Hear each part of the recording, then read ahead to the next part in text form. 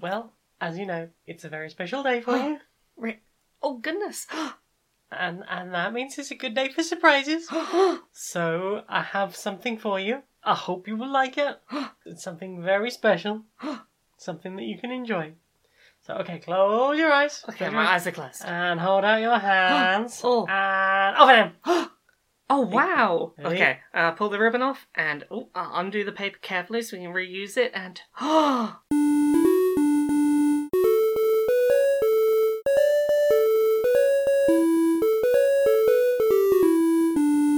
Greetings, strangers, queer and pleasant. I'm not Laura K. Dale. And I'm not Jane Eris Magnet, and welcome to another episode of Queer and Pleasant Strangers, that podcast where two queer trans ladies talk about our weeks and do some silly voices and skits, and generally just have a bit of a catch-up and a natter. How are you doing this week? This week it's me that's got the fucked voice. Yeah, this illness has been going around. It's been affecting every podcast I've been on, because, I had very little voice when we did Podquisition a few weeks ago.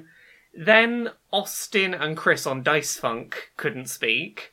And now you've got the fucked voice. And I know, a bunch of other people who've got it. Yeah, the week and a half long illness that at some point during takes away your voice entirely is doing the rounds. Yeah. But you've got enough voice to podcast tonight, which is good. So, Racial Justice might be interesting later. Yeah, you remember the other week when one of the Racial Justice people was having a bit of trouble with their voice? I wouldn't blame you if the other one has trouble with their voice this week.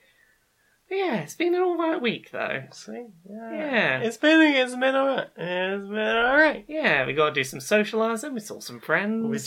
We did. Do we want to start around there? Why not? Let's start with what we've played this week, because we played a bunch of stuff with our friends. We did. Well, first off, the big one.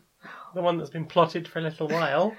Jane ran a D&D campaign. I ran a D&D in the Polyamory universe. Yeah.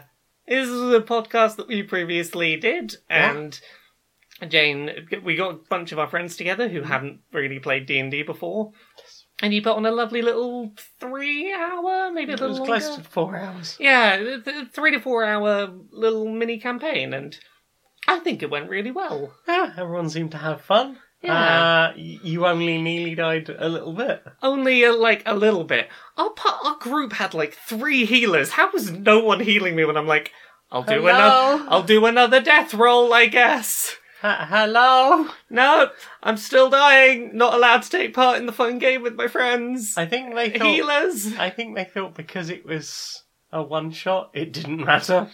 Well, I wanted to keep playing. I know, and you should have been allowed to keep playing. But yeah, we had a lot of fun. I think, considering the fact that most of that group hadn't played D&D before, to the point that we had to fix up some character sheets before we started. Yeah, we spent about an hour and a half fixing character sheets and stuff before we started. I think they picked it up pretty quick. They got the gist of it. We didn't do it too much nitty-gritty stuff. I tend to run podcast D&D rather than rules. Honestly, that's the same for me. And here's the thing: as long as you can explain to someone, okay, talk about what you want to do, the DM will sometimes say, that stat, roll a dice, add that number. And when you attack, that's what initiative is. It's when you go in the attack turn. I had some very bad rolls, I must say. Yeah. We played with a... so I was playing an orc sorcerer. Mm-hmm. And you did a custom wild magic table. Yeah, I made something in the region of 23 new wild magic rules, and or modified some other ones. Yeah. And then the rest were actually off the wild magic table, including the fact that you got turned briefly into a potted plant. Yes, we had a lot of fun with how that turned out. I couldn't stop dancing for a while. I was doing a very intimidating dance. And a sexy dance. Yeah. I was the same dance. did a sexy dance. It was the same dance, except I winked at the end. I turned into a potted plant and was still very sexy. I glowed. I tried to convince people that I was some kind of deity because I was just dancing and glowing at them angrily. I'm trying to remember what else that the wild table did. There was one where the whole room filled with thick strawberry vapour cloud. Oh, yeah. And there was one that was healing me for a while. You got a brief regen for a while. Yeah, I was not stealthy. Not when but you had I was... any health. Yeah, I wasn't stealthy, but I was big, sexy, and intimidating. Yeah, I had lots of fun. I had to keep throwing things at you because you just chugged through things.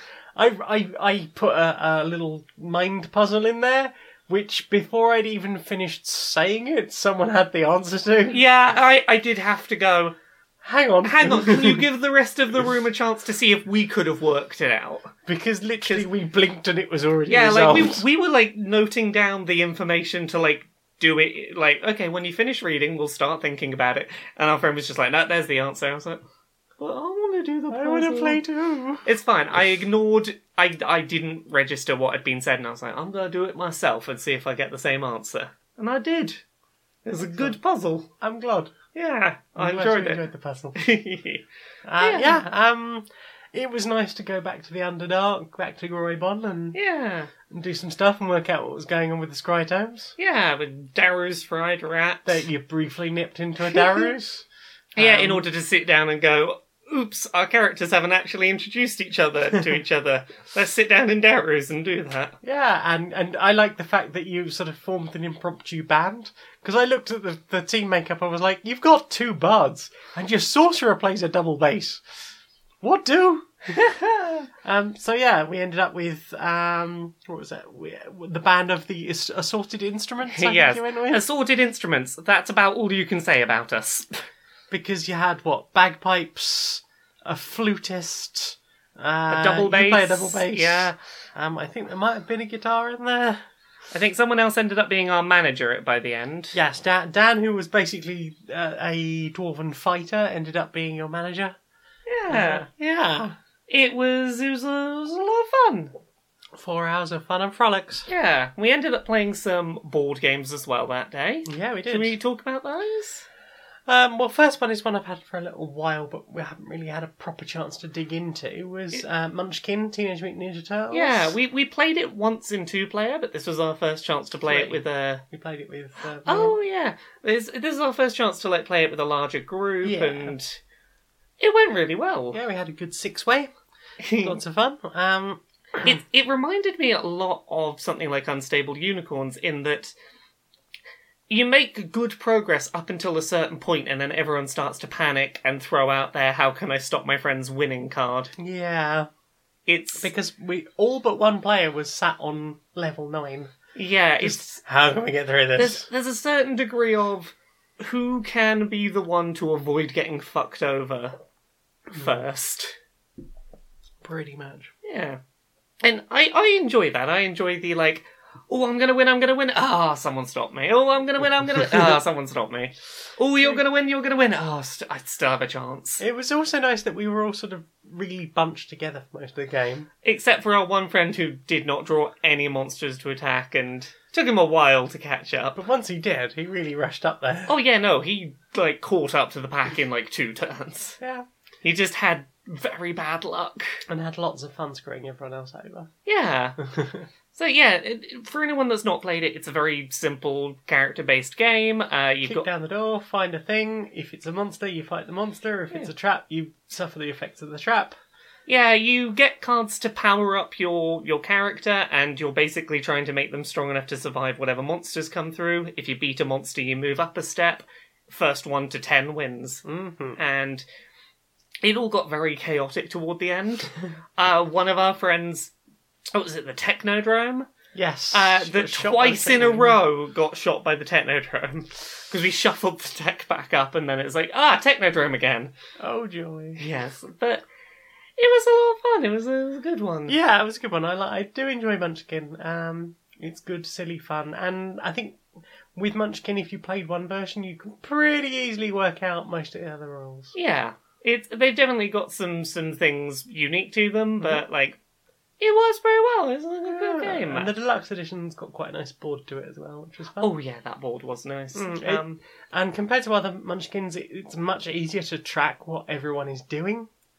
Because a lot of the more modern Munchkins use their sort of character sheet with the sort of 10 spots in it that you move Oh, a token yes, over. yeah. And this, because it has the standees and the board with the sort of track on It's it. easier to see where everyone's at a glance. Rather than going, hang on, you've rushed up rather quick there, what happened? Yeah, I had a very good start to that TMNT Munchkin. You start with like 4 extra levels. Yeah, I had like 3 level up cards in my hand, plus a recycler card, so I used a level up again. I like jumped up to level 4 on turn 1. I was having a good start. Really badass, yeah. Yeah, I think I won in the end, but I had a considerable head start from that lucky first hand. And that was one of my Kickstarter successes. Yeah. And then we went on to another Kickstarter success that only arrived, last week? Yeah, you've been on a real good roll with finding good board game Kickstarters. Yeah, you have to stop me though, it's expensive. I know. I've been really struggling recently, Or like, just, hold back. Just like tell me when you find a good Mm. one. I trust your judgment. I'll chip in. We'll go halves. That way, I use them enough. I will chip in, and then it'll be less painful on your wallet. Well, I very much appreciate it. But yeah, But still, I should really I somewhat know. restrain myself. I know, but it's good board games though. I've owned Battlestar for 4 years. I've played it once. Yeah, Although, to be fair, Battlestar is one that you really have to get people to commit a day to. yeah. Like, it's kind of like the D&D. You've got to sit down and be like, this is going to be several hours of our life. Strap in. Strap it, everyone. It's going to be a miserable time aboard the Galactica. But yes, we played the other Kickstarter game, Yes, Village Pillage. From That's- Chili Bean Games. That's a very simple but very fun little game. It is. It's basically rock, paper, scissors with extra steps. Yeah, you've got 4 types of cards. You've got like the raiders that can steal resources. Farmers who gather resources. Yeah, walls that prevent things from being stolen, and merchants that let you buy things either to progress or to beef up your hand. Mm-hmm. And it's all everyone puts holds out 2 cards, one to like the player on either side of them. Mhm. Everyone turns their cards over at the same time, and then you resolve the rock paper scissors style triangle of who steals what from who and who gets this and that and who's got the most money now. Yeah. We It's- played that in 4-player. That worked very well in that. Yeah, it's just sort of a game of trying to. It's. I think it does it a slight disservice to compare it to Rock Paper Scissors, which is a very luck-based game. Like, there's a lot of. There's a certain amount of luck to it. Well, yeah, but there's also like that. You can be a lot more strategic because obviously you can look at other players and go, okay, they've got enough resources to buy the thing that will move them towards victory. Yes. Like, are they likely to play the merchant this turn? Are they low on turnips? Does that mean that they're likely to raid? And if so, should I put walls up? Mm-hmm. It's a lot of trying to assess, like, what resources do my friends have? And can I predict what they're going to play? Yes.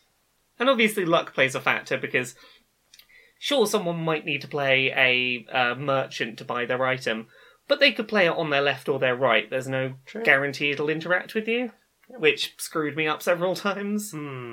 But yeah, it's a very fun little game. Yeah, I enjoyed it. I'm not good at it, but I enjoyed it. I'm not good at it either, but I enjoyed it. It's one of those, like, even when I was wrong and I lost to resources, I was like, I should have known. One more go. I constantly felt like, I could have worked that out. Let's keep going. Yeah. Yeah. So that's my latest one. I got a baggie full of wooden turnips arrived for the Kickstarter exclusive. But They're nice wooden turnips. yeah, nice wooden turnips and that really nice weighty coin as well Oh yeah, that coin was good. with the chicken on it. Yes, the one. Big or butts. Yeah, that was some good games we played. Yeah. So you got any others? There's another one that we played together. You played a bit more of it than I did. Was Toe Jam and Earl Back in the Groove. So you've played more of it than I have, but my take on it is, hey, Toe Jam and Earl was like an interesting concept that was a little hampered by its Sequels. yeah, like the original version is like it's a little sluggish and it's a little tough to tell where you are in the foreground, background for hitboxes. This fixes a lot of those problems. it's, I would say, a more playable version of ToeJam and Earl. I'd also never thought about it before as being a roguelike, but it is. Yeah, because it's randomised levels and you're basically trying to explore, find these ship Randomised parts. potions, or in this case, presents. Yeah, find parts of ships, find items that will maybe be good or bad, progress your way up through, 25 levels. Yep. It's a very simple game. Yeah. It's a lot of fun to play in co-op, just sort of, you each wander off in your own directions, be like, oh, I found something! I found something. Help, I'm being eaten by Oogie Boogies. Everything is incredibly 80s. 90s funk. 90s. I was going to say late 80s, but yeah, you're right, early 90s. It's very 90s. Everything looks like bowling alley carpets. I think I've said this All before the on this loading podcast. screens, yeah. Yeah, it's got the energy of a 90s bowling alley carpet. Yes. Yeah, do you want to talk a bit about your more extended thoughts, because you played through some without me? Yeah, we played through the tutorial together, which is 10 levels. Yeah. And you have a selection of, I believe it's 6 characters unlocked initially. So you've got ToeJam and Earl, you've got classic ToeJam and Earl from the original version. You've got Lawanda and Wanda, I think, something like that. Yeah, Letitia. that sounds right. I can't remember. Yeah. 2 new characters. 2 new characters, although I believe one of them was in ToeJam and Earl 3 on the Xbox. Ah, well, characters that we didn't know. I didn't know. And their name is not in the name of the game, therefore it's hard to remember. Yes, and I haven't played as either of them yet, so... But yeah, so initially, as I said, you've got the tutorial, 10 levels, gives you a really good sort of idea of what's going on. Yeah. Move through the level, pick up presents, they will be a mystery to you, and Yes. as you open them, they could be something that makes you run faster, or something that gives you rocket boots, or makes you have springy shoes, or ricochet wings, or makes enemies pop out at you, or lots of enemies pop out at you, or makes all of your revealed presents a mystery again. Yeah, it's a lot of... You never quite know what's going to happen, and that's half the fun of it, is... Oops, a thing happened, better react. Yes. And there is a lot of need to keep reacting to things. Yes. I've never finished a ToeJam and Earl before, so it was nice to sort of go, hey, I got to the end. Yeah, did you feel this one was particularly easier, or...? I think part of it is quality of life. Yeah, less deaths to not having correct hitbox placement. Having a mini-map really helps. Yeah, right? Because I'm not good at navigating things like Yeah. that. Yeah, so basically you sort of wander around. Sometimes if you get near the edge of an island, you will find... I will explain the map. So basically, they do a thing with a black hole, and it turns Earth from being a nice sort of approximately spheroid to... Yeah, take that, you flat earthers. To being sort of weird multi-level thing. And with like little pathways that can sort of join the islands together. Some of them are watery, some of them are very snowy, some of them are a bit more deserty and you'll sink into the sand. And various types of humans, be they cosplay nerds or a man dressed as a carrot or Oogie Boogie monsters. Or the angry man with his lawnmower who chases you. Or the ghost of the angry man with the lawnmower who you meet further up. The ghost cow. Yeah, It goes, you can't do anything to hurt these people. It's You basically can. well. Oh, you can. If you can get items, you sometimes Yes, if you can. get funk fu, you can. As a general rule, you can't really hurt them moment to moment. Yeah. So it's a lot of like trying to run away and escape and find things and get out safe. Mm-hmm. And sort of rummaging through trees and bushes and things. Trying to get resources on the way in case they get you. So for anyone who's played the first 2 games, because they're the only ones I can sort of talk about, there are elements from ToeJam and Earl 2, which was an entirely different game. It was an action platformer in that very 90s style. So the Hyperfunk Zone is back. Yeah. You can periodically find entrances to the Hyperfunk Zone and do exactly that game from ToeJam and Earl 2. Some of the humans that you'll meet, at the end of the game, you'll get to Funkatron and you'll see trees and bushes that look very much like the ones from Panic on Funkatron. Mm-hmm. You meet Lamar, who I believe was a bigger thing in Panic and Funkatron. I've not played that one in a very long time. That's okay. Yeah. Some of the enemies are sort of from that, some of the humans that you'll encounter. Little girl with a teddy. Curse you! And you ended up playing through the end of your successful campaign with Yes. a person on the internet. Yeah, so as you set up, if you're going in, starting a new game on your own, you can set up for co-op play if you want, or you can just stay solo all the way through. And then you can set up what kind of co-op play you want. Do you want to open it to just friends, or just anyone online? Yeah. So I played like 18 levels up before anyone had even joined me. Yeah. They joined me at the end. They seem to have a few presents. I've jumped into somebody else's game now, and you do not get any levels. So you will start as like the base weak character with no power. Getting killed by everything. Yeah, I was getting one shot quite a lot at level 21, but the person who joined me on level 18 seemed to do really well. Maybe they're just very, very, very good at They it. were a talented toe jam to my own. Yeah, it's got hats that you collect as you go through. Basically, as you complete the game, you'll get a chance to get one of 3 hats, which will give you a bonus.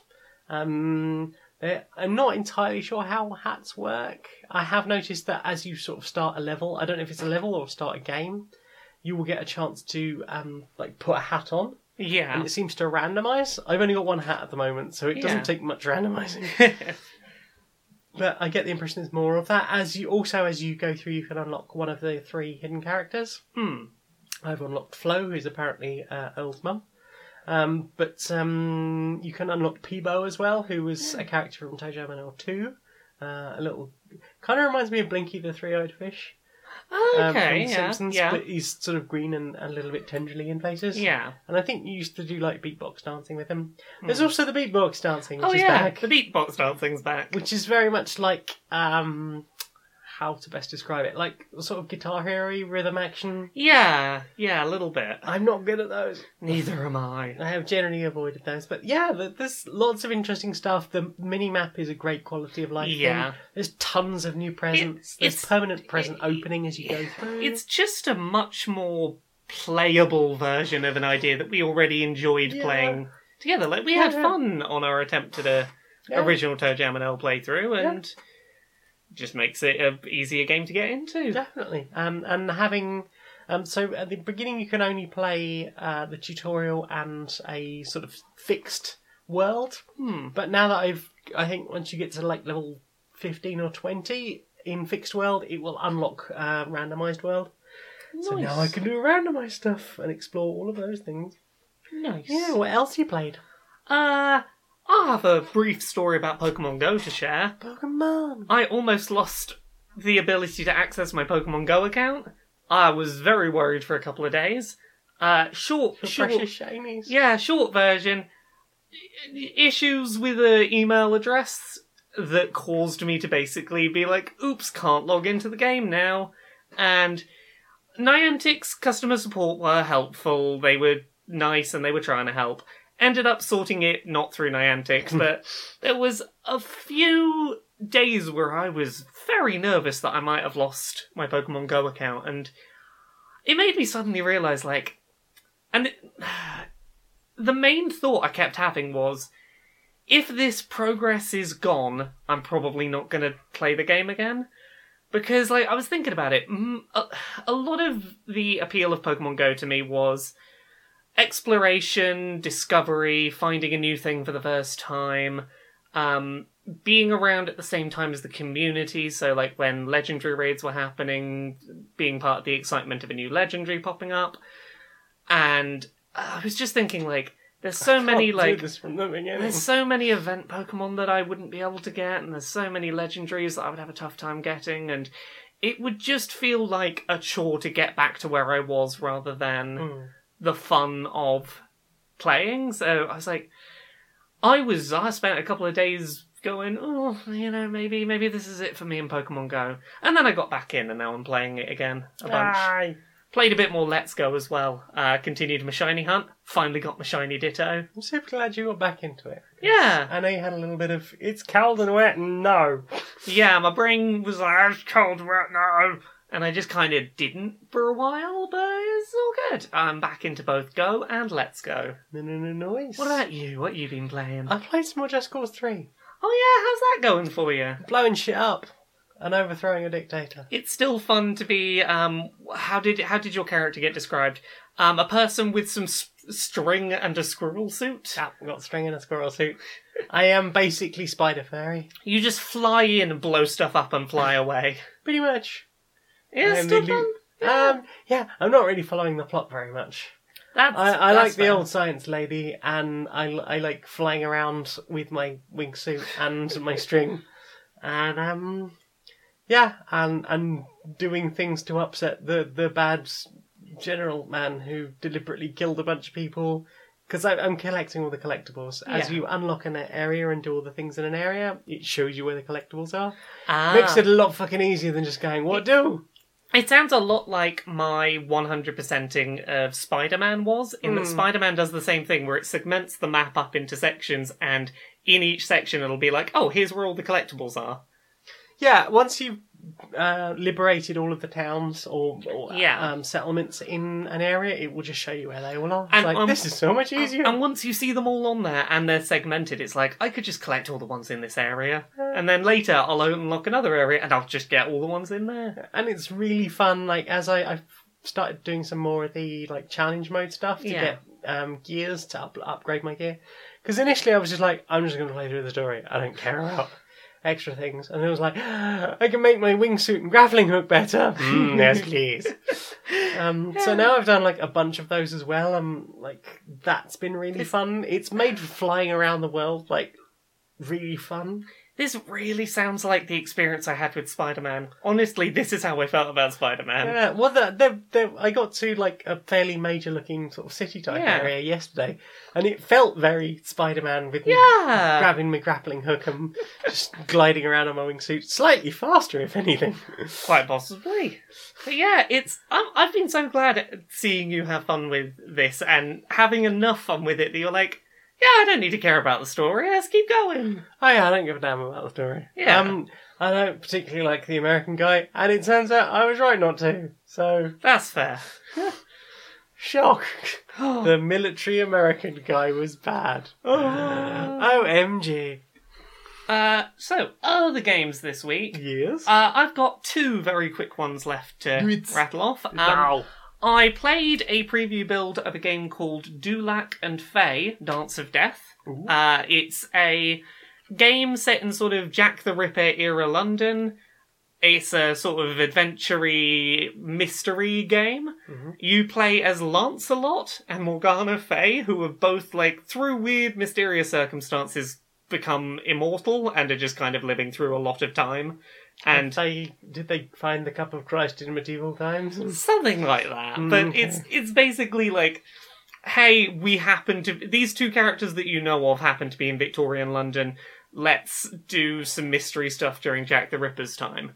I was really interested in this game because, like, I got to speak to the developer a while ago, and they had a really clear passion for historical accuracy and debunking myths about what we think we know about the Jack the Ripper story, as it were. And a lot of that does shine through in the game. There's a lot of, like, not flinching away from reality, like, acknowledging things like, yeah, the British tabloid press has always been kind of racist and trying to pin, like, crimes on minority groups. You shock me. Yeah, there's a lot of, like, unflinching looks at stuff that is, like, very timely and feels relevant today. There's one thing that rubbed me up the wrong way, and I can't quite get myself past right now. Right.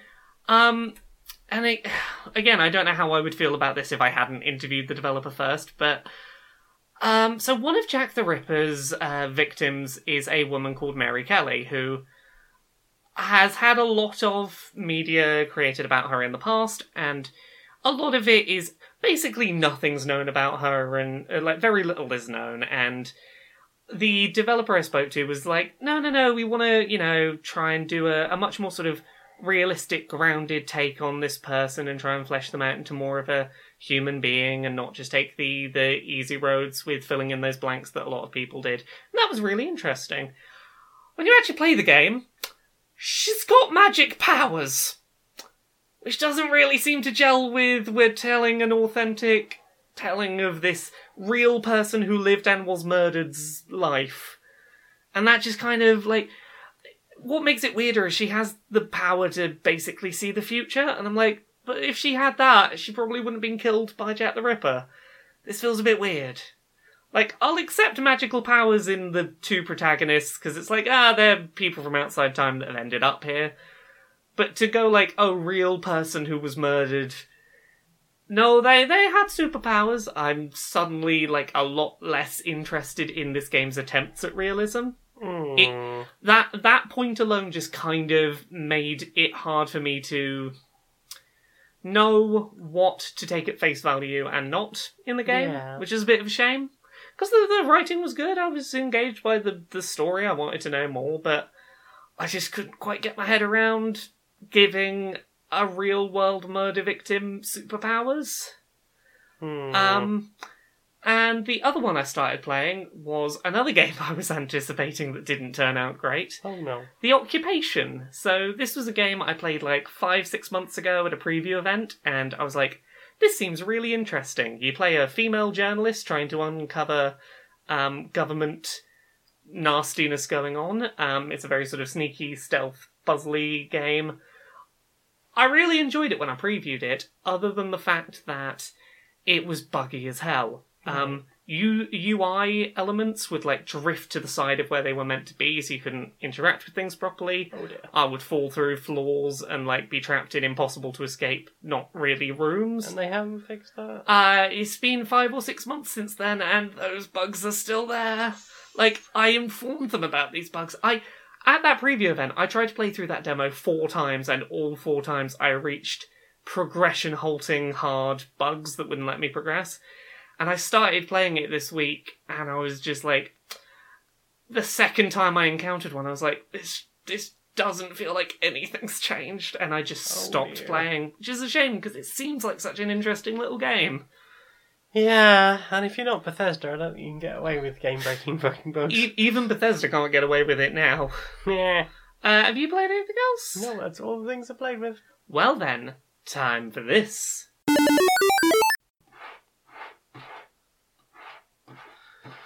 Oh, yes, spring, I'm coming. It's okay, we'll let you in soon, Spring. There you go, the door's open. You can be here now, Spring. Exactly, be as sunny as you need to be. It's okay, don't... Oh, she's gone. It's raining again. Okay, I guess we'll close the door if they're not coming in. Spring. Okay, in you come. In you come. Okay. If only for this one nice weekend, I guess.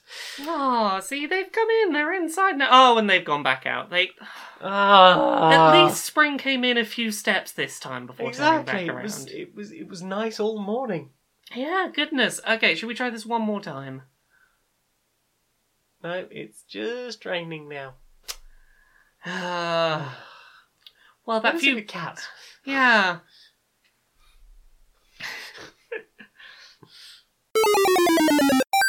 Hello, come in. Hello, Doctor. I'm sorry to book an appointment on such short notice. No problem. Please have a seat. I'm just a little overwhelmed by all my symptoms right now. I keep getting sort of very flush cheeks, and I'm blushing, and I keep getting this sort of churning, slightly excited but churning feeling in my stomach, and I can't seem to get my mind off of this same one topic, and I don't know what's wrong with me. Okay, if you could just sit down for a moment, if I can, I'll just warm this up. I just need to check your heart there. Just pop that on you there. Ah, interesting. Okay, I'm just gonna use my torch here. If you could just look up and down Okay, look straight at me. Right, yes, there is some dilation there. Pulse is slightly raised. Have you been seeing anyone new recently? Or... Well, yes, I've got a new partner I've been seeing, and they're very nice and lovely and sweet and caring. Oh no, it's happening again, Doctor. I'm so sorry. It's okay. Don't you worry. It's perfectly natural. It's perfectly natural. You have what is known as a serious case of smitten. Oh goodness, is there any cure? Not really. I mean, breaking up with the person would be quite a terminal way of getting out of it, but I think you just have to accept that you are thoroughly smit. Well, thank you, Doctor. At least I know what's wrong now. It's okay. I'll go let them know. I'll go let my partner know that I'm terribly smitten with them. Indeed, and take this. What is it? It's a two-handed glove. Oh, it's named after your condition. Is it a smitten mitten? It is a smitten mitten. It's named after your condition. The smitten mitten of our condition. Yes. You can send in the next patient, please. So, what have you watched, my darling? What have I watched this week? So I've got a thing I'm excited to tell you about having watched, because I think you'd really enjoy it. Tell me about the thing. So I started watching a sitcom on Netflix called One Day at a Time, and I'd heard really positive things about it. I'd heard that it was a very just not nasty sitcom, and I'd had a brief look online, and it reviewed incredibly well. Like, its first season was a 97% on Rotten Tomatoes. The second and third season are sat at 100%. Like, it has just reviewed incredibly well, and like no one seems to be talking about it much. Okay. So it is a sitcom about a Cuban family living in America, and there's a lot of interesting dynamics going on with the characters. You've got your, I guess, protagonist. Your main character is the mother of this family. She was previously in the army. She's come back. She's got some issues with PTSD, with mental health issues, with physical pain from having... And this doesn't sound like the setup for a comedy, I grant you. She's divorced from her husband because, short version, he was out in the war too, and it changed him in ways that she didn't feel safe around him anymore, and that's a whole thing. She lives with her mother and her two children.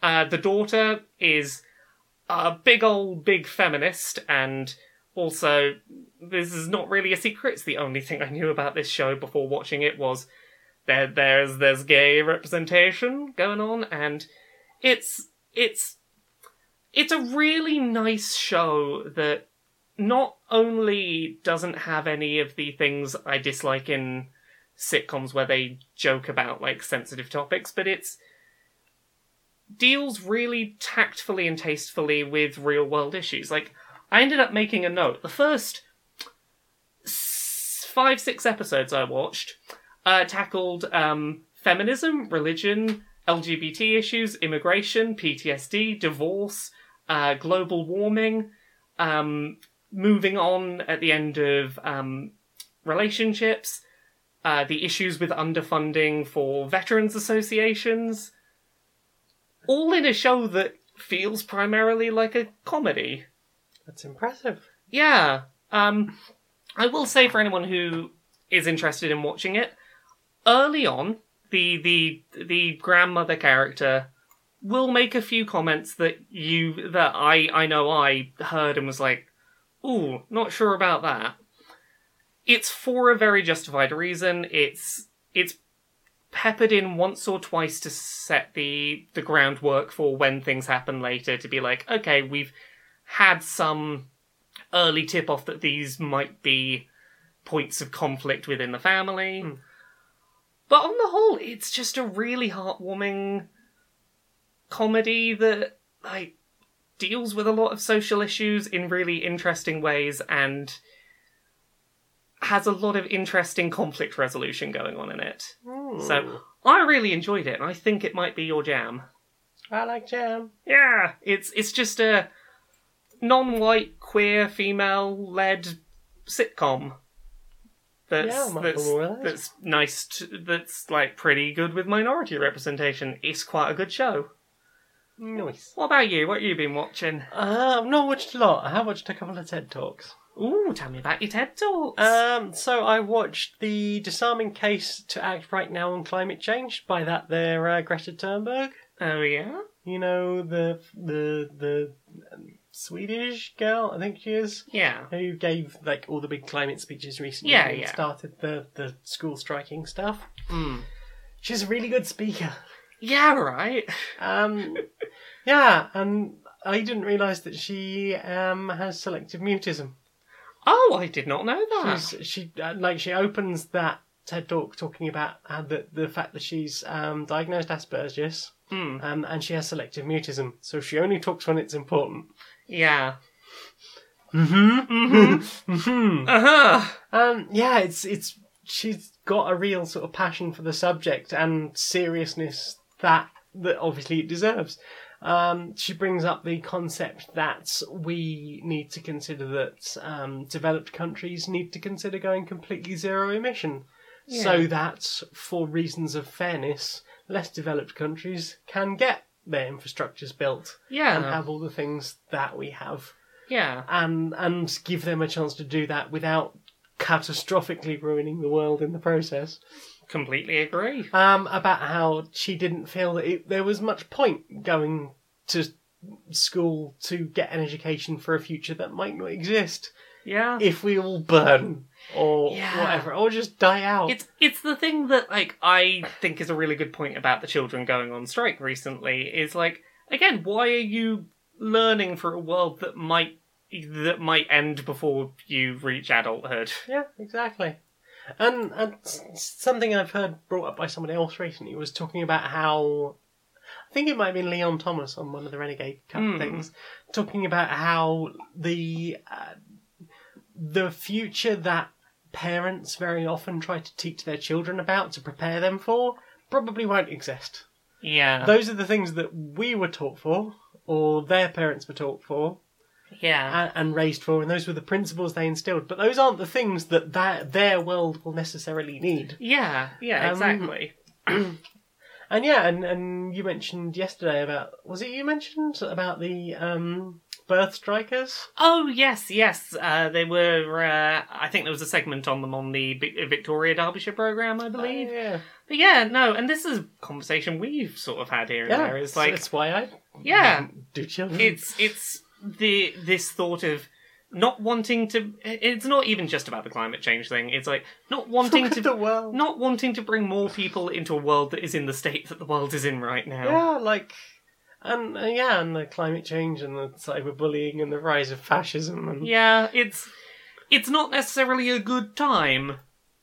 I wouldn't say. No, not really. It's a very upsetting If time anything, to be I around. would say that I think that child that you brought into the world is perfectly justified for suing you. Yes. Suing the shit out of you. Because why would you do that to someone that you supposedly love? That's fair.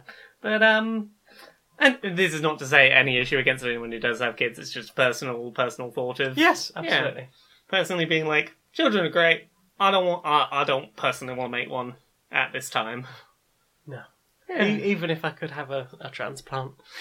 Nice, that would be. That's a whole different subject. That's- But yeah, she is a really good speaker. That is on the TED channel on YouTube, and that is The Disarming Case for Acting Right Now on Climate Change by Greta Thunberg. What you got? The only other thing I watched this week, it was a true crime thing. It was a documentary about Ted Bundy. Ted Bundy. That's the thing everyone's raving about at the moment. Yeah, so, like, I was mildly curious because it's been getting a lot of press recently. Let me find what it is called, just to be specific, was... Bundy tapes? Yeah, the Ted Bundy tapes. So, it's basically, it's a 4-part series. It's like 45-minute to an hour episodes, doing the chronology of, like, the entirety of the case from when the murders started to when Ted Bundy was executed. And the thing that really struck me watching this is, like, I always knew that Ted Bundy as a person was obviously a monster for the crimes they committed. What I didn't realise is how incredibly good he was at seeming sincere in his denials that it was him. It's really interesting watching, like, the first times that Ted Bundy eventually starts opening up a little bit about the murders is he's already on death row, and he will only talk about them in the third person as if he's some sort of narrator talking about, well, hypothetically, I think a murderer would do this and this and that, and but giving so many weird details that it's like, yeah, okay, you clearly did this. Someone who isn't me. And, like, it is clear that he did the murders, because, like, literally the day before he goes to the electric chair, he starts going, okay, it's time for me to confess, I acknowledge I've been beaten now, and starts giving, like, oh yeah, you can find one of the bodies here, you can find one of them there. Spots all lined up, but he's the kind of person that, watching and listening to these tapes of him talking, it is really easy to want to believe that he's sincere. He's manipulative. He's manipulative to this ludicrous degree. Like, the most interesting people's interview responses afterwards are his mother and his girlfriend during the time that he was on trial. Yeah. Because both of them he had completely and utterly convinced he was innocent. And, like, this girlfriend that he'd had during the time, she was his biggest defender at every one of his court appearances, like, you know, bigging up how, you know, he would never do this and being a character witness. And she was just, like, completely devastated when he, like, day before he dies goes, oh yeah, I did it. Yeah, it's a whole thing. I never quite knew how bad that case was, and how much sheer luck was involved in eventually catching him, and how much the police force had to grow and adapt to deal with people like him. It is an interesting story. I had no idea he broke out of prison twice on murder charges. One of them he broke out through a ceiling into a guard's quarters, put on their clothes, and just walked out of prison. And what was the other one? Oh, he was in a courtroom, and he just jumped out a second floor window and ran. Well, yeah, he was a weird man. But you have to be to commit mass murder. Yeah, you do. Also, the other thing I didn't know, he refused help from his lawyers. Like, he represented himself in court, which probably did him no favours. They say the man that represents himself has a fool for a client. Yeah, like, there are certain things that just seem so odd watching, because, like, there's a video of his trial, because it was all televised. One of the things I found really interesting was, during one of his last trials, he was interviewing one of the police officers who was first on the scene at one of these murders, and he's just, for some reason, asking him to recount in, like, very graphic detail, like, okay, we'll explain where you were and what the body was like and all these details about the crime scene. And he wasn't building to any kind of point, like any sort of, you've contradicted your own testimony. Like, he clearly was in the middle of a courtroom on TV, just like, I want to hear about how it was after I left. Tell me about it. Yeah, he's a creepy man. Yeah. It's not going to be for everyone. True crime stuff is like, yeah, I have moods for it sometimes and sometimes I don't, but I can see why people were interested in this documentary, in that it fleshed out a picture of quite how much of a monster this person is in a way that, like, I never really understood, not being alive at the time. At the same time, I think there is this weird fetishization of serial killers. Oh god, Get no, way yeah. too into them. Yeah, no, like, I am not a big fan of this whole sexy Zac Efron being Ted Bundy in this movie that's happening. Oh dear. Have you not heard about this? So, yeah, there's a movie that's happening about Ted Bundy, and he's being played by Zac Efron, and the internet is swooning over him, and I'm like, no. He murdered... Apparently that was a thing that happened at the time. There were people... Oh, yeah. There were people very... He had groupies. Yeah, I don't watch this out of any fetishization of him. It was purely a... I'm aware of the fact that there was a notorious serial killer called Ted Bundy. I did not know any of the specifics of, like, how big of a deal this was. Like, at the time that it happened, like, serial killer wasn't a term. And watching all the surrounding stuff of people having to learn to adapt with someone who was very good at this and seemed so likable that it was hard to believe it would be him was really interesting. Yeah. What about you? What's the other thing you watched? The other thing I watched was another TED Talk. Tell me about your other TED Talk. It is The Biology of Gender from DNA to the Brain by Carissa Sanbonmatsu. Sounds interesting. I can understand that some people might find this a bit transmedicalist. Yeah, that was my first thought when I heard the thing. It's interesting from the point of view of a scientist. She's not come to any firm conclusions. Yeah. But she is a trans person, and she talks about the fact that, like, people said when I first came out, well, how do you know you're a woman? And this is something that trans people get a lot. How do you know you are X gender? Yeah. Well, I just know.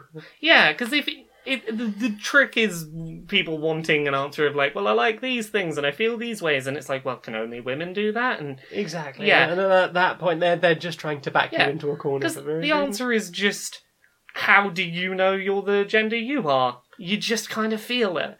And there's lots of cases to be said for the people who are double X and have a penis, and people who are XY and have a womb, and various sort of all the different combinations of a way a human can be shoved together.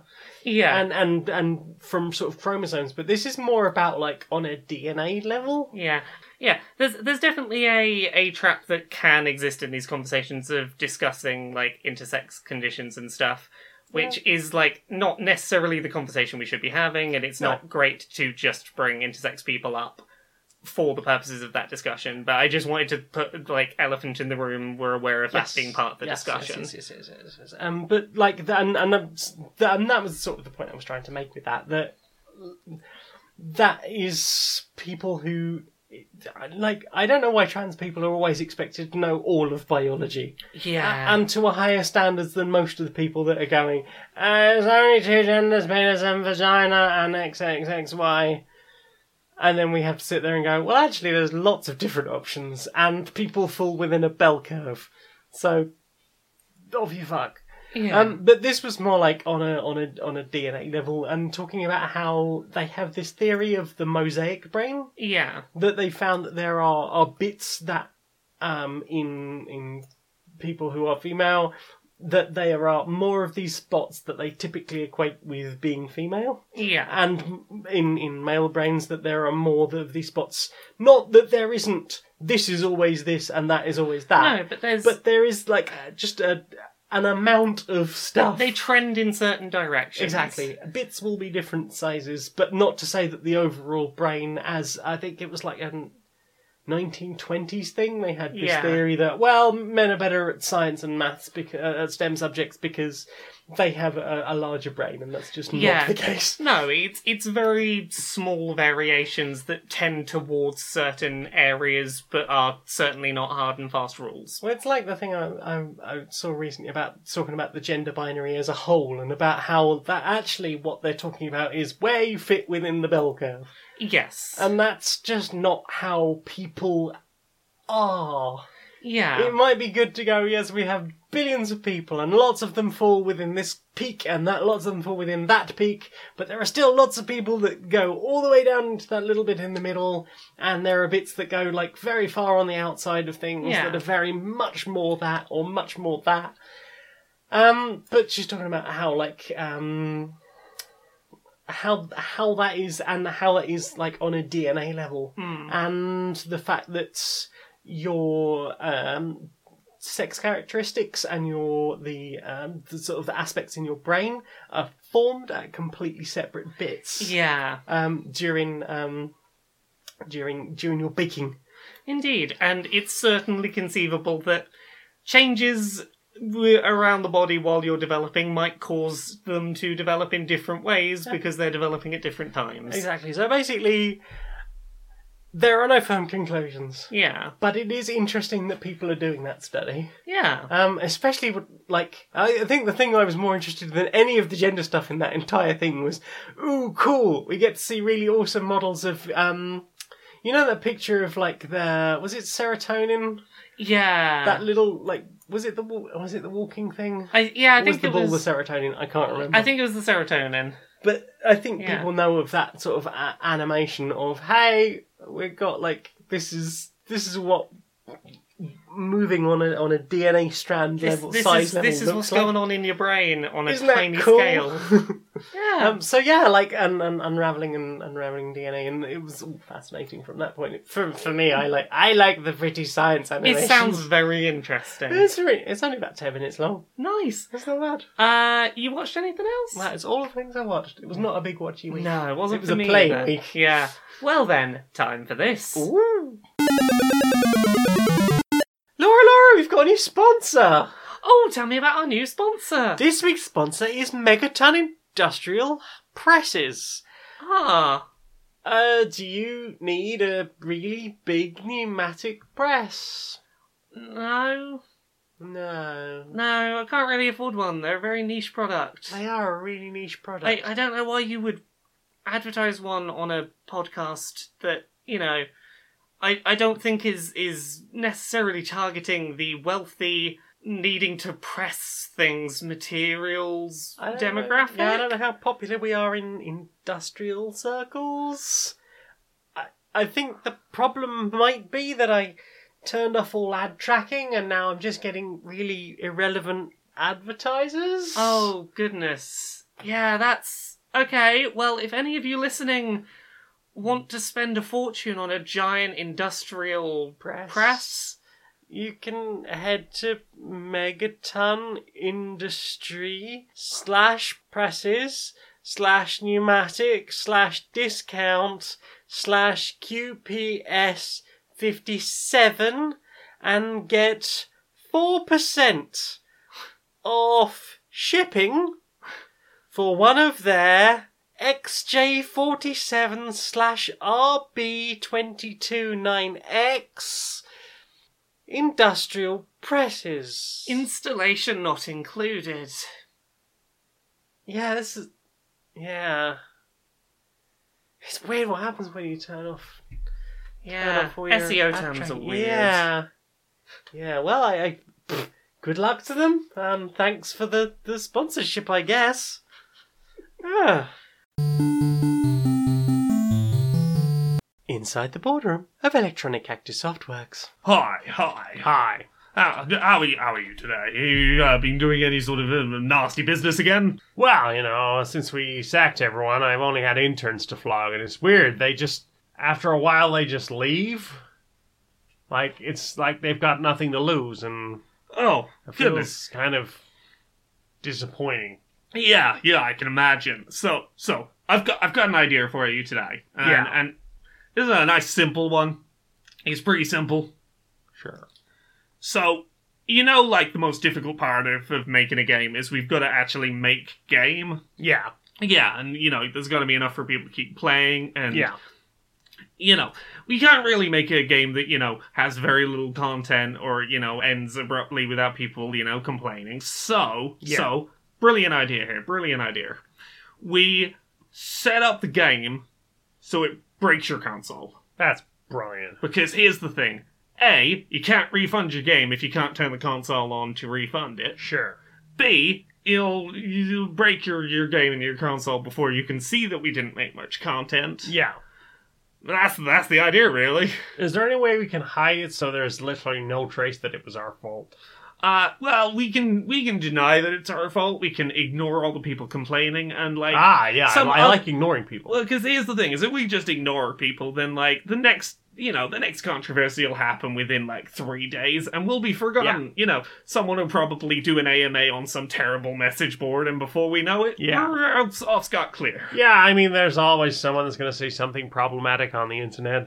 Maybe we could just get someone to, do something on 8chan or whatever. What a terrible mistake that would be. Even we wouldn't make a move that bad. No. We're not fucking idiots. No, we're not fucking idiots, unlike don't know who. I mean, yeah, we're not fucking idiots.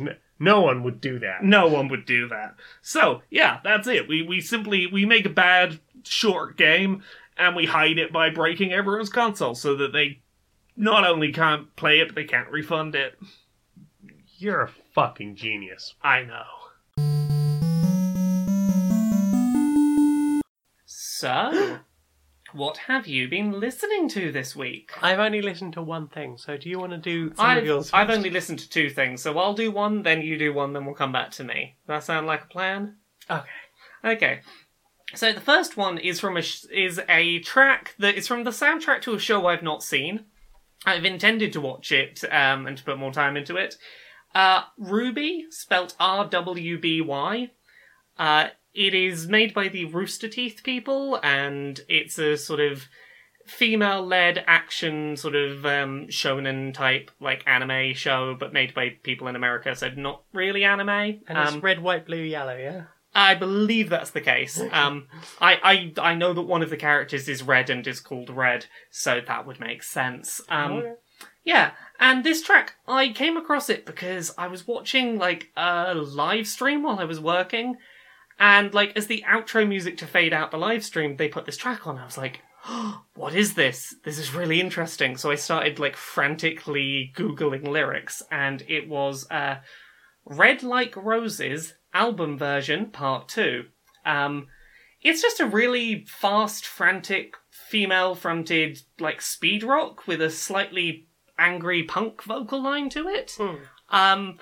It's just a really interesting track that I heard and was like, oh, I need to know what this is. So I don't know the context for it within the show. It seems like the character Red might have lost someone that was important to them, perhaps, and is kind of sad and angry and has emotions about that.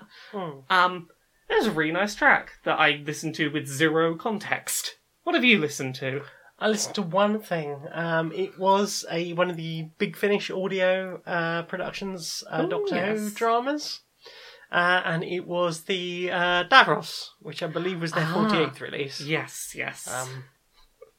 Yeah, it's a really interesting one that somehow I had missed previously. I've heard their Davros, which is like a 4-part, 16-hour, something like that, drama about the sort of rise of Davros to power on Skaro, and all of the horrible things he did at the time. Yeah. This starts with Davros is officially dead. No one really knows what happened exactly. Time is weird and non-linear, who knows? Well, especially in that universe. Yeah. The Daleks haven't been operating in sort of Earth quadrant space for some time. So the Doctor's just not too fussed about them, I guess. Well, the humans aren't really too fussed about them. Like, there are stories about, family members who died in the Dalek Wars and things like that, but the Daleks aren't a current threat. Yeah. And basically there is this archaeologist who believes that Davros is misunderstood. And, you were taught all this propaganda in school about how awful and evil the Daleks and Davros was, but really that's not the case. He was an absolute genius and very much misunderstood, and don't believe the propaganda. And it's knowing that obviously that we've seen the things that happen. We've seen the things, but not only that, but the Daleks were very specifically made as an analogue for the Nazis. They're space Nazis. Yes, they are. And to have that sort of like, well, actually, the Nazis weren't all bad. To listen to that now. I was going to say, does that feel timely? Feels timely and really fucking awkward. When was this released? It was released in 2003. Well, someone saw the writing on the walls, apparently. Apparently so. And people just like Dalek stories. Yeah. But Terry Molloy comes back as Davros, and he's definitely one of my favourite Davrosies. Because it was Davros in the Sylvester McCoy era. Which was kind of my era. And I think he was the voice for the Davros series as well. So I've got him as that sort of the more... I was going to say human, but obviously not him. The Khaled. Old version of Davros before the loss of his voice box and the burning and everything else. And then they you've got some of the story about when he was first put in this chair, and it opens with this quite incredible speech about the fact that he's been given this poison injector because they realise he must be in such incredible pain because, like, everything about him is burned and broken and fucked, and he only exists because his chair keeps him alive. Yeah. But as the Doctor says at another point, that's not what keeps him alive, it's fucking malice. Yeah. And it isn't a really interesting story of these sort of humans that are going, no, we're going to bring him and he's going to help us out because he's an amazing scientist. And the Doctor going, I don't fucking trust him, I'm going to hang around to find out what he's up to. And the Davros is like, well, I was in prison for many years and I had only inside my own mind to cope with and I... In that time, I realised all the things I'd done wrong, and I was very, very bad, and this went on and on and on for infinity, and then my heart beat a single time, and then the whole thing repeated again, and again, and again, for over the course of fuck knows how many years. Yeah. And that basically was forced to live in his own personal hell of his mind for so long. And he's pretending to be the sort of reformed character. Yeah. And everyone's just like, don't trust him. Apart from the humans who were like, no, he's lovely. He's going to help us. And then obviously you've got this whole big corporation that are trying to use him and his science to sort of make things better in the world for the human empire that are spread out into the thing. It's a really interesting... It's about 2.5, 3 hours long. Nice. And it's a nice little That's drama. a very manageable length. Yeah. I like the Big Finish stuff. They do a really good job. And the only other thing I started listening to is I started listening to a new podcast just because I was interested by the premise. I've heard it advertised on a few of the Max Fun shows recently. I listened to an episode of Dr. Game Show. Oh, I've heard about this. Yeah, so the general premise is it's the hosts in front of an audience and like call-in participants will play listener-submitted games. And... It's all a little bit... It's a little bit hodgepodge. Like, I don't know how much of this is likely to change because it's in the process of moving to Max Fun. I just went and listened to a random back episode, but the hosts have a very nice rapport with each other. Mm-hmm. It's some of the show ideas were the game ideas were very fun. Yeah. It's just a very silly little show with a formula that is clearly open to a lot of variation and being very different each time. So I had a lot of fun listening to that, and I've only listened to like one episode, but it's enough that I'm like, yeah, I'll subscribe. I'll listen. Like when this starts up again on Max Fun, I will probably listen like as they come out. Yeah, I've been sort of hearing it advertised on other Max Fun shows, so I'm curious to sort of give it a listen. I think. Yeah, I will find for you. There was a sort of best of-ish episode that like seems like a good place to get a feel for that show. Yeah. Right. I think that's everything we've listened That is to. everything we've listened to. So. But thankfully, all of those kittens found their way back home. Now, over to the weather with Invisible Bob. Hello, this is Invisible Bob. The weather today will be pleasantly warm with a chance of chocolate sauce rain around lunchtime. As such, there's a risk of very, very sexy times in the early afternoon, turning sticky by evening.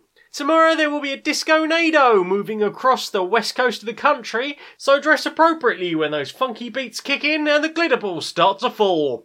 Moving on to the weekend now, it's going to be amazing! It's going to be a waffle and syrup rain, and I'm so up for that. Make room, grab a fork, and dig in.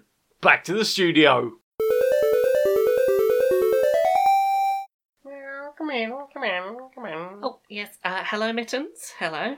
Meow, yes, Mittens, yes. I am looking for a personal assistant for my catty business, meow. Oh, yes. Did you want to do a test or something? See if I can keep up with your arranging your schedule? Okay, well, yes, my food bowl appears to be empty, so you'll need to do something about that. There's a big empty spot in the middle here. You've got food left in your bowl, it just is around the sides. Well, you need to do something about that, meow. Okay, I'll push that to the middle. Now, can you see that there's food in there? I'm food now, yes, sorry, no business. I'm food now. Having a look at your schedule here, I see that you've got a double booking. You've got both sleeping and having belly scritches at the same time. No, not too bad. I can do both at the same time. But if you could perhaps push the thing off the side there. Yes. While I'm sleeping, having belly scritches, which is of course a trap. Okay, it's pushed off the side. Push more things offside. Fuck that thing in particular. Good, yes. Now, I would like to have 2 or 3 naps. Perhaps you could also be having a nap when I'm having a nap, so that more napping is happening overall. I think I can certainly manage that. Was there anything else before we finish up? Yes, so there, we certainly need someone to rouse the humans. I think there's a time when I could be having a nap. So what time if would you you could like? get up around 4 and start scratching the door and meowing loudly, I'll just get another nap in. I think that could certainly work. No. Okay, well, now, I guess you can be hired. I'll rub my face on you, therefore you're hired. You belong to me now. Thank Meow. you. Yes, you smell of me enough, meow. Now, if you could just go and put your bottom in the face of the woman, that'd be lovely, thank you, meow.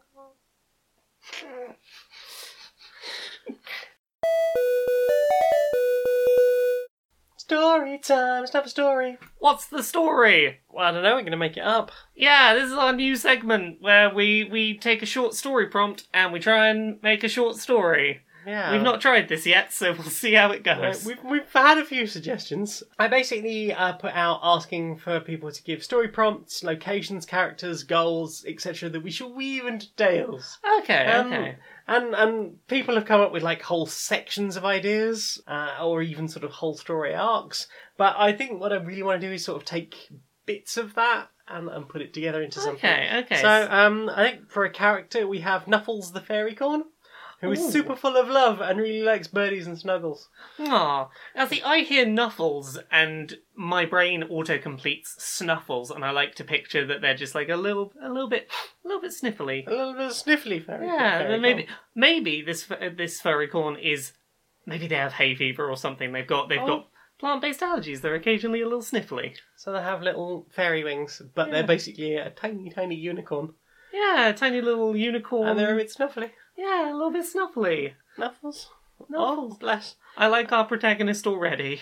Somebody has mentioned the possibility of a hidden land behind the washing machine. Oh, that's very Lego Movie 2-ish, isn't it? I guess so. And with the goal of freeing the world from evil giant creatures and to get back home in a wrinkle-free condition. Well, see, I think this ties into Snuffles the fairycorn. Mm-hmm. Because I've suggested there may be a bit snuffly allergies. Yes. The Dryland monsters probably make them snuffly and sneezy too. Okay, so what are we going to call this adventure for Snuffles? Snuffles and the adventure to make sure that no one else has to suffer from allergies. Okay. Or do you have a better name? No, that's a very wordy one. It is quite words. Snuffles fights allergy.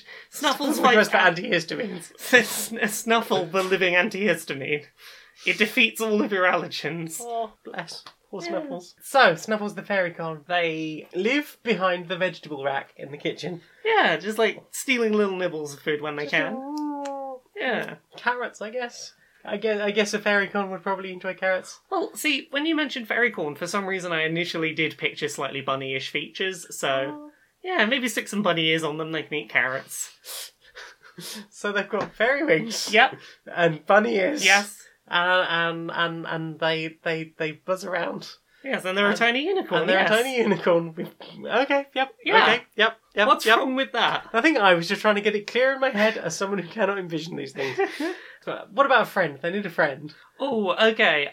My gut says Their friend is just a regular old animal that we have in the real world, like the hamster that lives in the hamster cage that's like kind of near the vegetable rack. Okay, yeah. Yeah. So they have a hamster on the side in the kitchen. Yeah. And Hamster also- can't get out their cage, but they're like, I can help and give advice and cheer you on. So the hamster's probably got a name that their human gave it.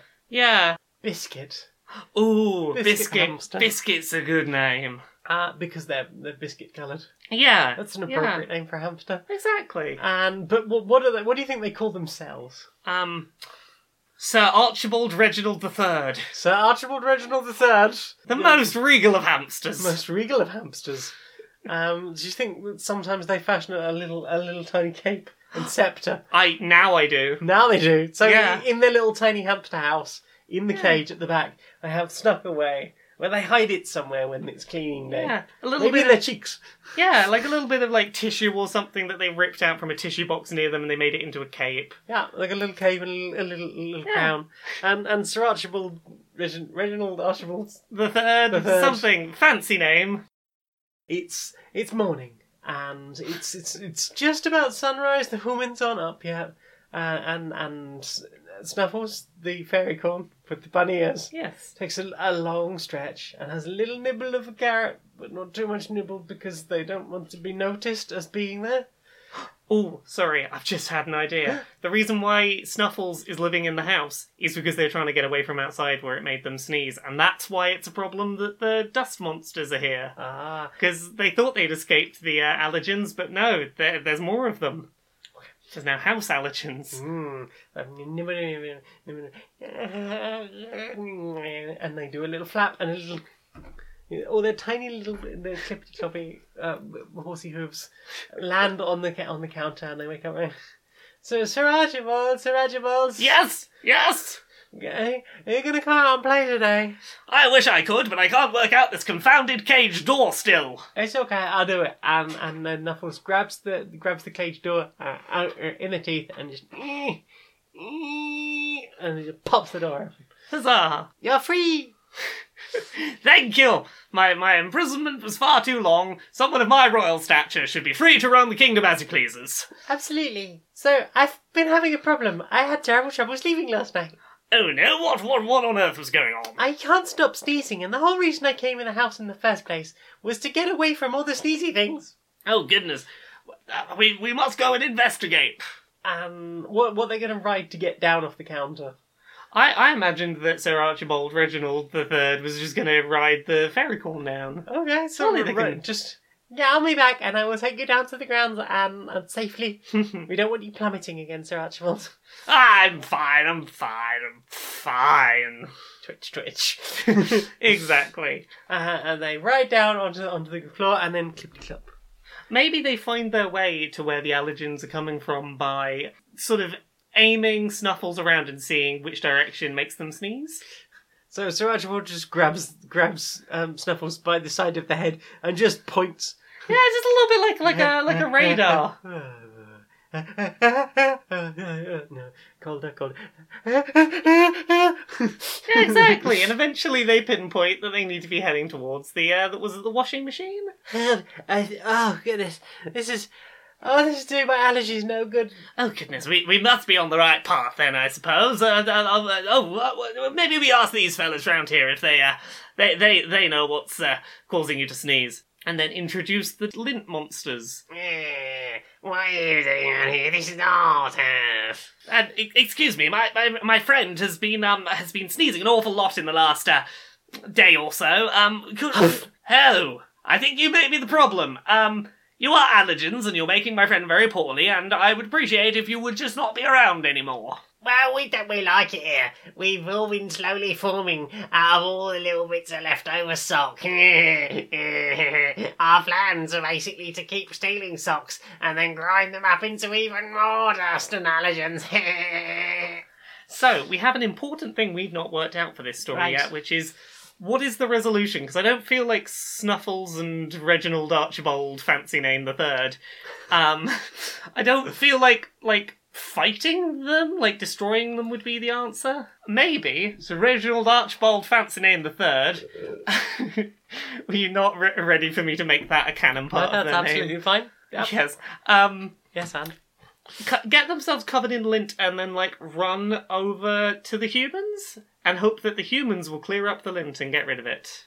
Okay, so Reginald's like, I'm not having this. And sort of runs through them and Just rolls around on the floor, just does a little dust bath like a chinchilla. yeah, and then goes, I'm getting the humans, you won't last too long. And then Snuffles very carefully and very sneezily takes Sir Archibald upstairs to one of the humans' bedrooms and then just sort of deposits dusty warm hamster. I feel like you wouldn't see the heads of these humans. I think, like, Just sort of the ankles. I think. yeah, but you'd get a sort of like a, oh goodness, Biscuit, you've managed to get out of it. How did you get so dirty? Oh goodness, and they sort of go to bring them back to the cage, and Twig, it was the lint, and they clear the lint tray out, and everything's okay. The end. Yay! Yeah.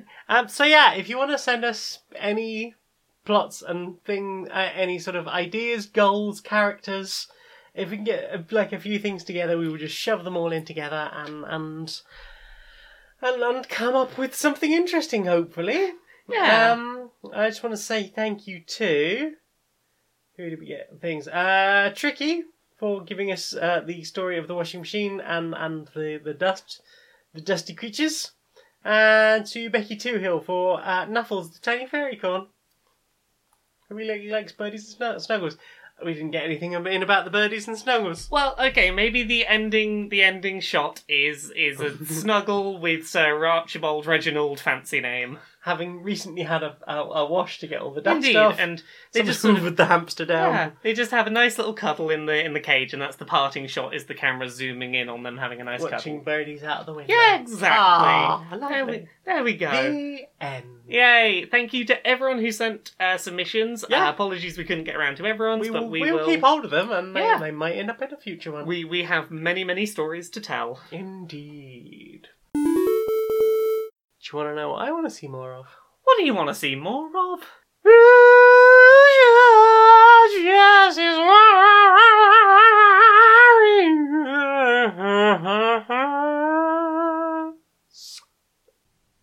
Hello, Mary. Hello, Larry. How are you doing?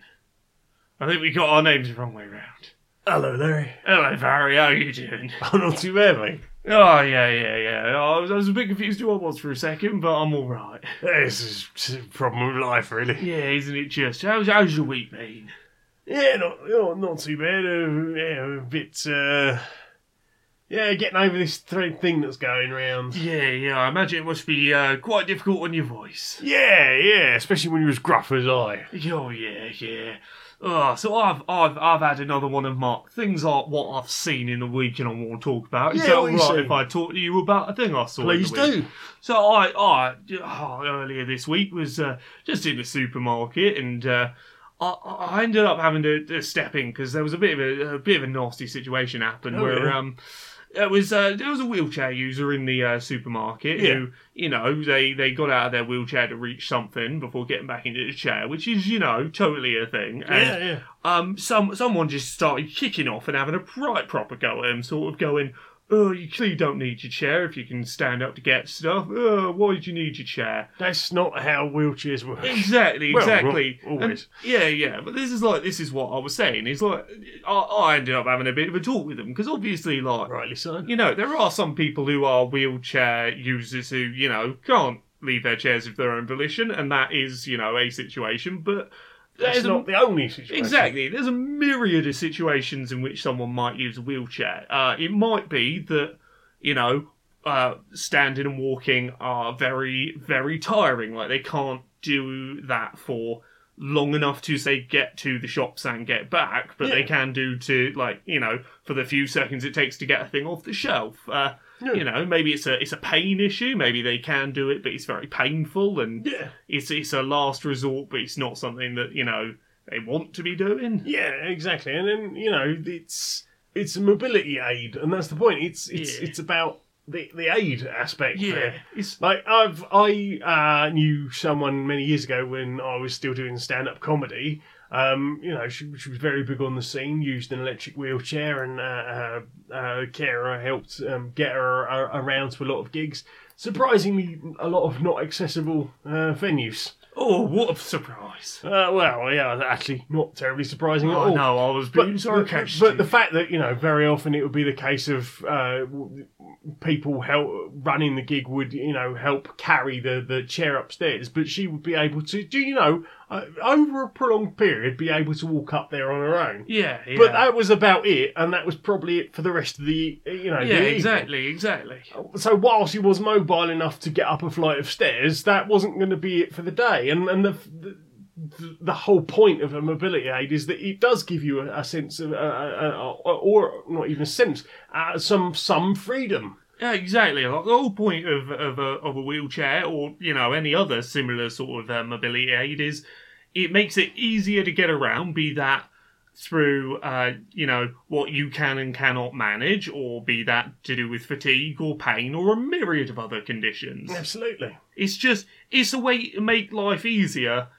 The fact that someone can stand for 2 seconds to get something off a tall shelf doesn't mean that, they don't need their chair for day-to-day use.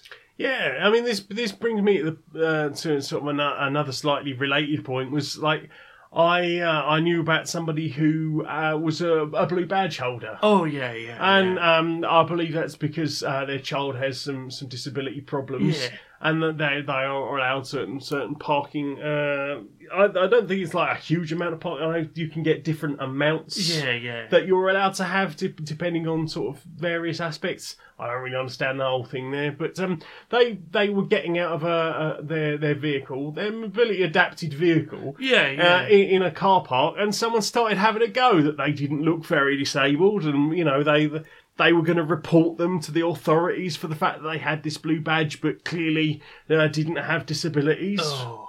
You shouldn't ever have to explain yourself to someone just because of how you look. And there are, quote unquote invisible disabilities. Yeah. I've known people who have like bowel issues. And or use stoma bags. Yeah. And for various reasons, and they will have radar keys. Yeah. But I've seen them getting shit from people because, you're not disabled. I am. Just because you can't see my particular disability doesn't mean to say I don't need use of a disabled toilet. I knew someone very similar, who was in a similar situation. They used to get shouted at by people with mobility aids occasionally because they'd be like, "Oh, you don't need that use that space." And again, it's invisible disabilities. Yeah. And that's certainly not to say that's a common issue, but it does, it's a thing that can happen sometimes. No, and I think all of that needs to stop. Indeed. The whole issue is just because you see a second or two of someone, either like someone appears to you to not be disabled in a very brief interaction, doesn't mean that that is life. Yeah, that is life for them. It doesn't mean that there's not some issue going on that you can't see, or some issue that affects them parts of the time and not all of the time. Yeah. Basically, mind your own fucking business. Exactly. Right, you want that hug? Yes, please, mate, please. Yeah. That's a good hug, mate. It's a good hug. Yeah. It's making me ready for a sleep, though. Same. I think it's getting pretty late. I'll put a kettle on. Have that fruit tea. Have that fruit tea. Yeah. So, Laura, Yes? where can we find you on the internet, darling? Laura K. Buzz pretty much everywhere. Kotaku.co.uk. I'm doing a bunch of travelling and interviewing people. You can find me on Dice Funk. It's a 5th edition Dungeons & Dragons podcast. I'm on seasons 3, 4 and 5. And you can find my 2 books that are coming out at some point in the future. Uncomfortable Labels and Things I Learned from Mario's Butt. What about you? I can be found on Twitter and YouTube as Maniac Janiac. I'm on twitch.tv/Janiac, and every Thursday, pretty much, around 7:45 UK time PM, I will be found streaming with my Sexy Potato Squad of my wonderful community. I can also be found on Badly Designated Heroes on the Curiosity Epidemic Network, which is a 5th edition D&D real play podcast. I play Trees, a Furbolg druid, who, I keep wanting to say things that have happened, but we're like 6 episodes of recording ahead of where's produced, so I'm a bit concerned about saying stuff. I've got a dog now. I know that bit's definitely happened. I've got a dog called Doggo. It's lots of fun. We are having lots of fun with that, and check that out, please, and share it if you've not seen it yet. Yay! I'm also on this, which you're listening to now, so that's all right. SoundCloud.com/JaneRSMagnet, where you might be listening to this now. So, darling, sing us out. Until next time, be a stranger.